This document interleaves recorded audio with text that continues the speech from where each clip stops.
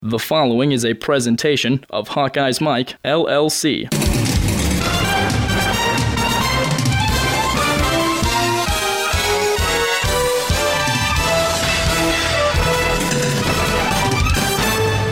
Hello, everyone. This is John Patchett, and welcome to a special football show from Hawkeyes Mike. This podcast is a special feature on the Kinnick North Stands renovation project. The Iowa Board of Regents gave its final approval to the renovations of the north end zone in Kinnick Stadium. Construction of the $90 million project will span 3 years and begin as soon as the 2016 season comes to a close. The entire north end zone will be demolished and replaced with a three-tiered structure that will essentially turn Kinnick into a bowl. It will include general seating as well as club seating and suites, and also have substantially improved amenities and an improved fan experience.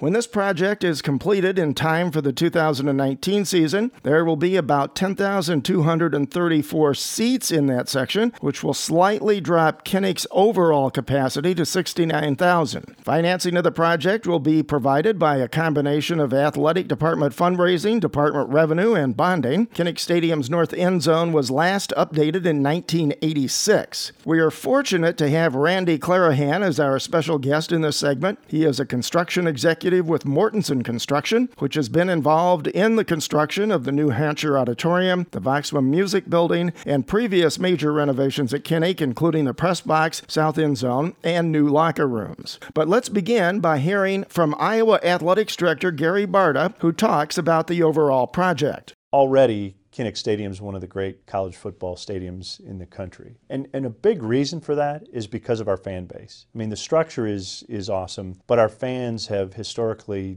they're the best. And so as we did this project, one of our key principles was to enhance the fan experience. And I'm excited that as people see this, they're going to see that that absolutely has been accomplished.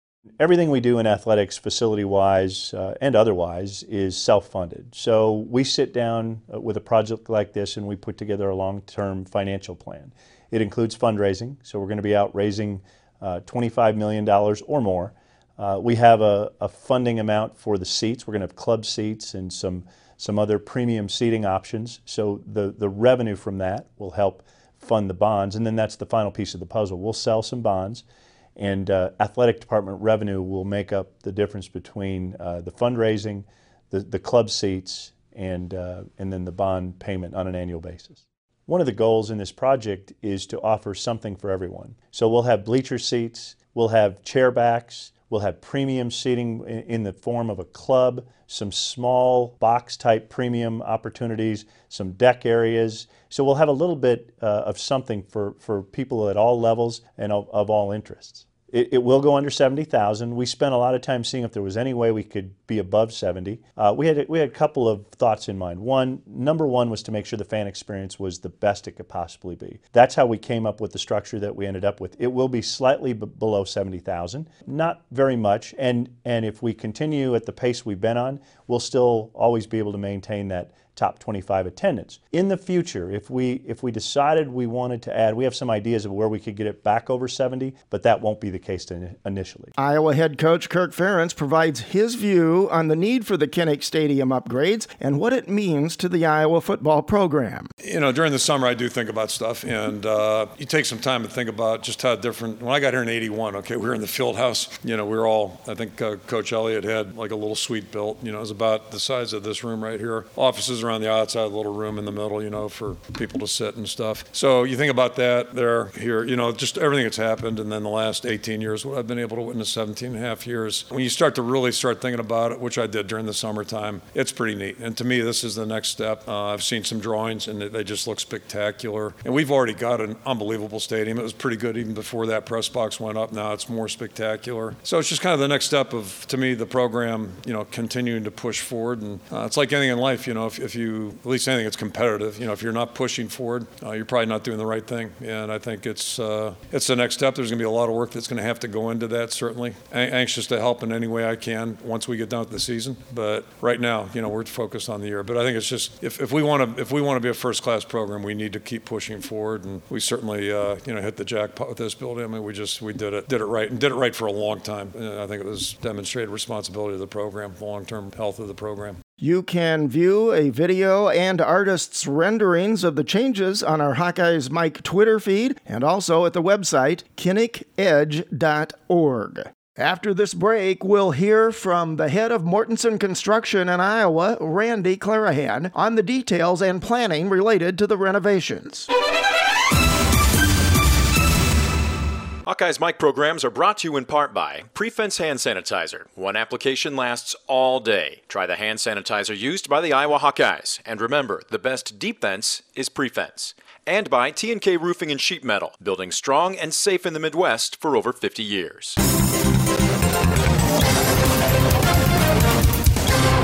How many things have you touched today? Ooh, a puppy.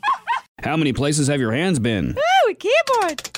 24-hour hand sanitizer protection just makes sense. Prefens, a silica-based hand sanitizer, protects your hands all day. Stays on up to 10 washings, moisturizes, alcohol-free, and safe for the kids. So go ahead, touch anything and everything. Ew, a toilet. Prefens, keep your hands germ-free all day.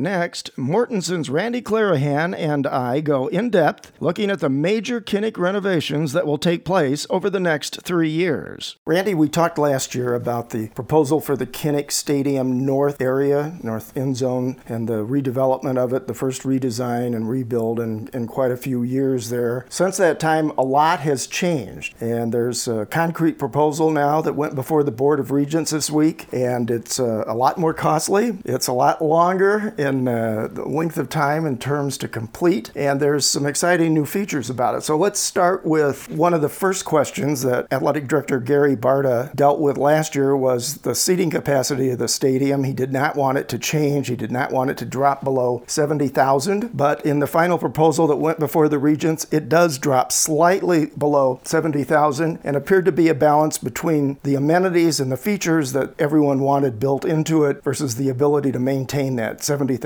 magic number capacity. Yeah, so we worked with the athletic department for about a year, and Gary challenged the entire team design as well as Mortensen to maintain that 70,000. That was a value that he held dear, but as we made it through the design, it became clear that what was really the most important was the fan experience. And with the addition of restrooms, with the better circulation, with the concourse levels that are going to be incorporated, the 70,000 mark wasn't going to be able to be attained. If we would have tried to hit the 70,000, frankly, the fan experience would not have been what the design reflects today. Now, the original cost proposal was in the neighborhood of, I think, the mid-40s, 40 million, 42 million. The final one, the project proposal, is closer to a $90 million plus cost. What happened? That's a great question. And I can tell you that the initial number that was shared publicly was frankly well underestimated because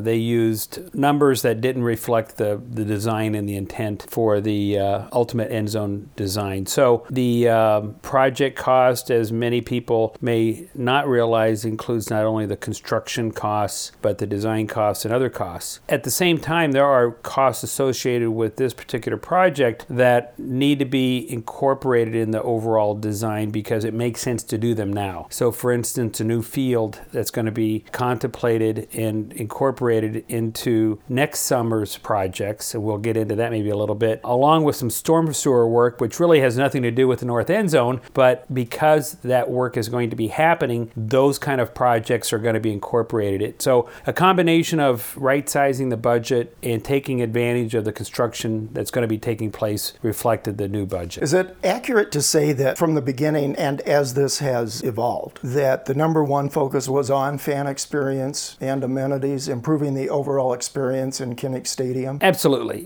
Those that have lived in the North End Zone knows that the restrooms, the concessions, the circulation isn't really up to Big Ten standards. And that was first and foremost of what the athletic department wanted to achieve. And I think we've achieved that in this design and fell short of the 70,000 mark, but it's an extraordinary design. the way it finishes the bowl effect. I mean, it gives a big-time stadium feel to that whole piece of Kinnick Stadium and the way it ties into the Skywalk system and the club level. It's going to be a project that everybody should be proud of. Many of the listeners have probably seen the renderings online. They really look fantastic. Kirk, who's featured in this segment, has mentioned how spectacular he thinks they are. But it's very complicated because you have short time frames within which to accomplish major construction activities, and you have to have a stadium that can be played in for the next couple of seasons after 2016. Now, the original idea was that they were going to start construction, tear down the day after the season ended, and have steel pre-ordered. I remember when we talked last year, and be ready to go and have it all ready and up and running by the following opening day kickoff. But now it's going to be spread not just over 2 years, but really over 3 years to be completely finished. Talk about what fans can expect to see in 2017, in 2018, and in 2019. Sure. So it does, in fact,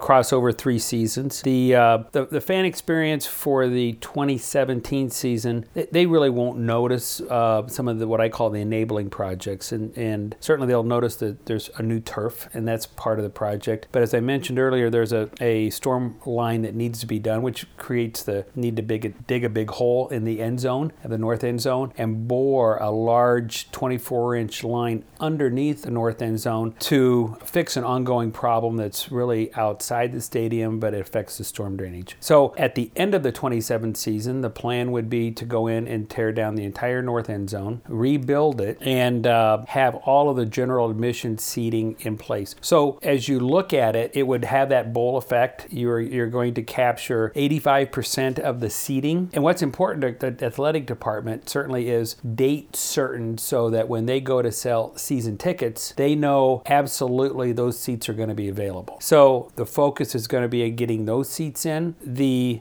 issues that are going to move on to the post-2018 season is the club level amenities, and as well as some of the restrooms and concessions. So there'll be some permanent restrooms, some temporary restrooms potentially during the 18 season. But the experience of having the bowl, the experience for the general admission, the concourse levels will be in place. But it's important to be realistic about the schedule, be realistic about what seats can be sold. And it's a little teaser during the 18 season so that people can get a feel for those club level seats. And at the end of for the 19 season, it'll be complete, club level will be in, and it'll be a great project. Okay, let's go back and talk a little bit more about each year. So 2017, opening kickoff. The only thing the fans are really going to notice is there's new turf in place. That's going to be the new field turf like they put in for the practice facility. Then the moment the final game is played in 2017 in Kinnick, then some of the big heavy duty construction begins, and 2017 will have the same capacity we have today, the 70,000 and some change. 2018, when you'll have pretty much everything done but the actual finished product in the club area, you won't have quite the end capacity seating that you'll have for the 2019 season. Correct.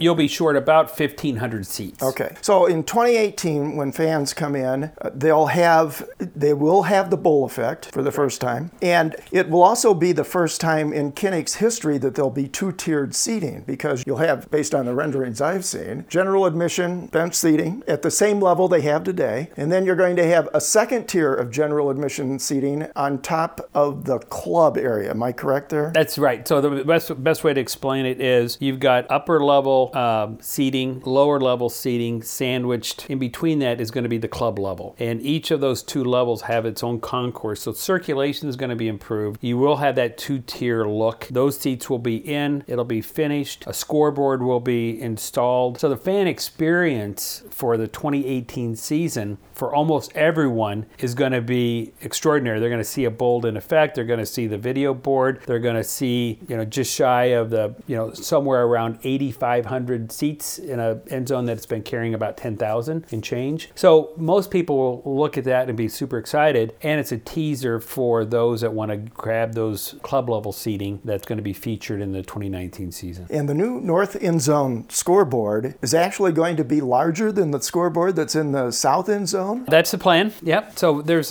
I don't think everything's been sorted out, but the ribbon board and some of that which was just installed the year before is going to be taken down, stored, and put back in. So it's brand new technology, but the new scoreboard that it would be in place would be brand new and larger than what's in the south side. And when all is said and done, the start of the 2019 season, how much of the street will actually still exist as a street that's immediately north of the stadium? I think it's Forrest Evashevsky Drive. It is Evashevsky Drive. And what's neat about, and it doesn't really show up in the renderings very well, but this actually cantilevers over a little bit of Evashevsky Drive. So the drive during the construction period is going to be choked off at times to facilitate construction. But at the end of the project in the 2019 season, that will still remain a 2-lane access road because you've got the transportation center, you got certainly the adjacency to the hospital, and those are critical. So that's a great point, John, of how complicated this project is because there's just no room. And when we went and analyzed the site logistics and the issues that you need to have in place for life safety and circulation, we felt that it was too much to ask of anyone to try to cram all of that in 1 year. And frankly, you're not building it in the most ideal conditions. You're starting, end of November and you're trying to turn it over in basically July. Mortenson has been involved in this since the initial discussions, helping the university in planning and getting the proposal to the point where it was presented to the Board of Regents and approved. And Mortenson, I know, brings a terrific amount of experience in terms of stadium construction around the country. What are some of the other projects that Mortenson Construction has been involved in terms of sports facilities?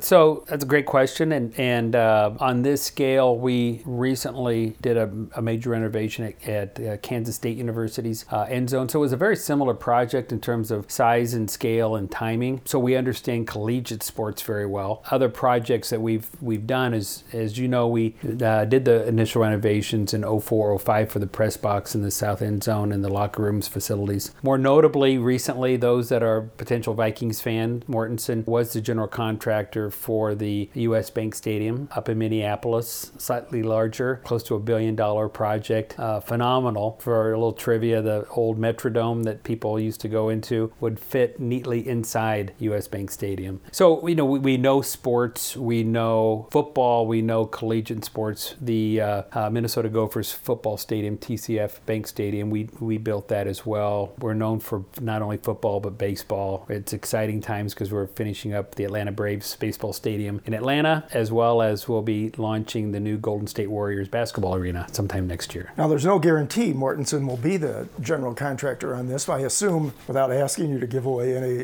planning or strategy, that Mortenson is likely going to bid on that possibility. We will pursue the project. There's within the Board of Regents discussion about an alternate delivery method to bring the best people to the project, and we're excited about that opportunity. We are committed to the University of Iowa. We feel passionate about Kinnick Stadium. We know it very well. We've brought the project to this point, and we are excited about the opportunity of helping them actually see this dream to reality. Now, for people in the Iowa City area and who come in and also visit here, they've watched what Mortenson has been in charge of the last couple of years with the New Hampshire Auditorium, the new music building, and I'm assuming that since you have a division that works on sports complexes, not the same kind of people necessarily that were involved in Hampshire and Voxman will be involved in the stadium construction should you move forward in that area. We have depth of resources. So what we would do for any project is we're going to tap our sports group for some expertise in planning and staging and phasing, as well as some project management and supervision. But ironically, the assistant superintendent that worked on Kinnick Stadium back in 04-05 lives right here in the area and is super excited about the opportunity to work on it. We have another superintendent that was with another firm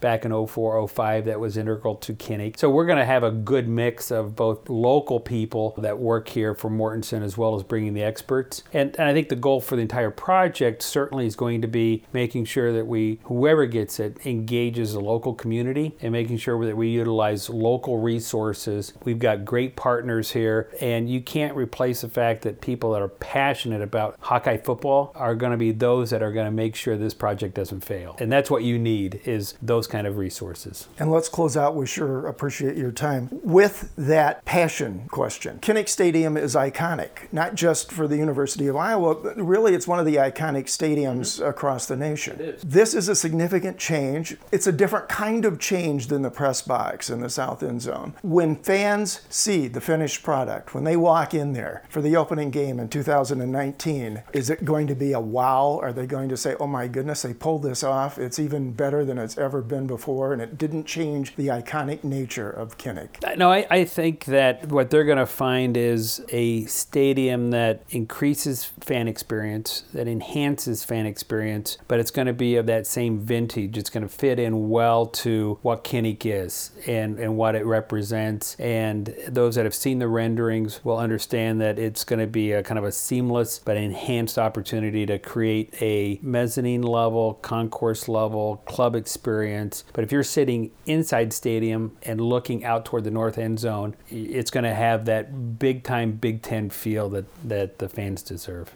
Years ago, he built a city out of blocks. Today, over 600,000 people live and work there. His legend precedes him, the way lightning precedes thunder.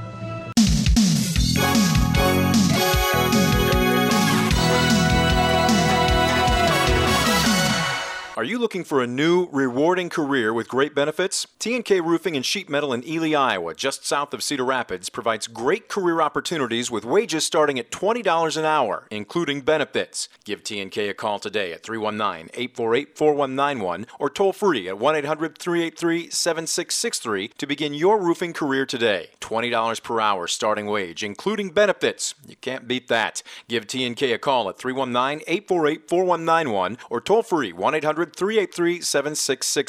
You can also visit their brand new website at tkroofing.com. T&K Roofing, a proud union company and member of Built by Pros in Eastern Iowa.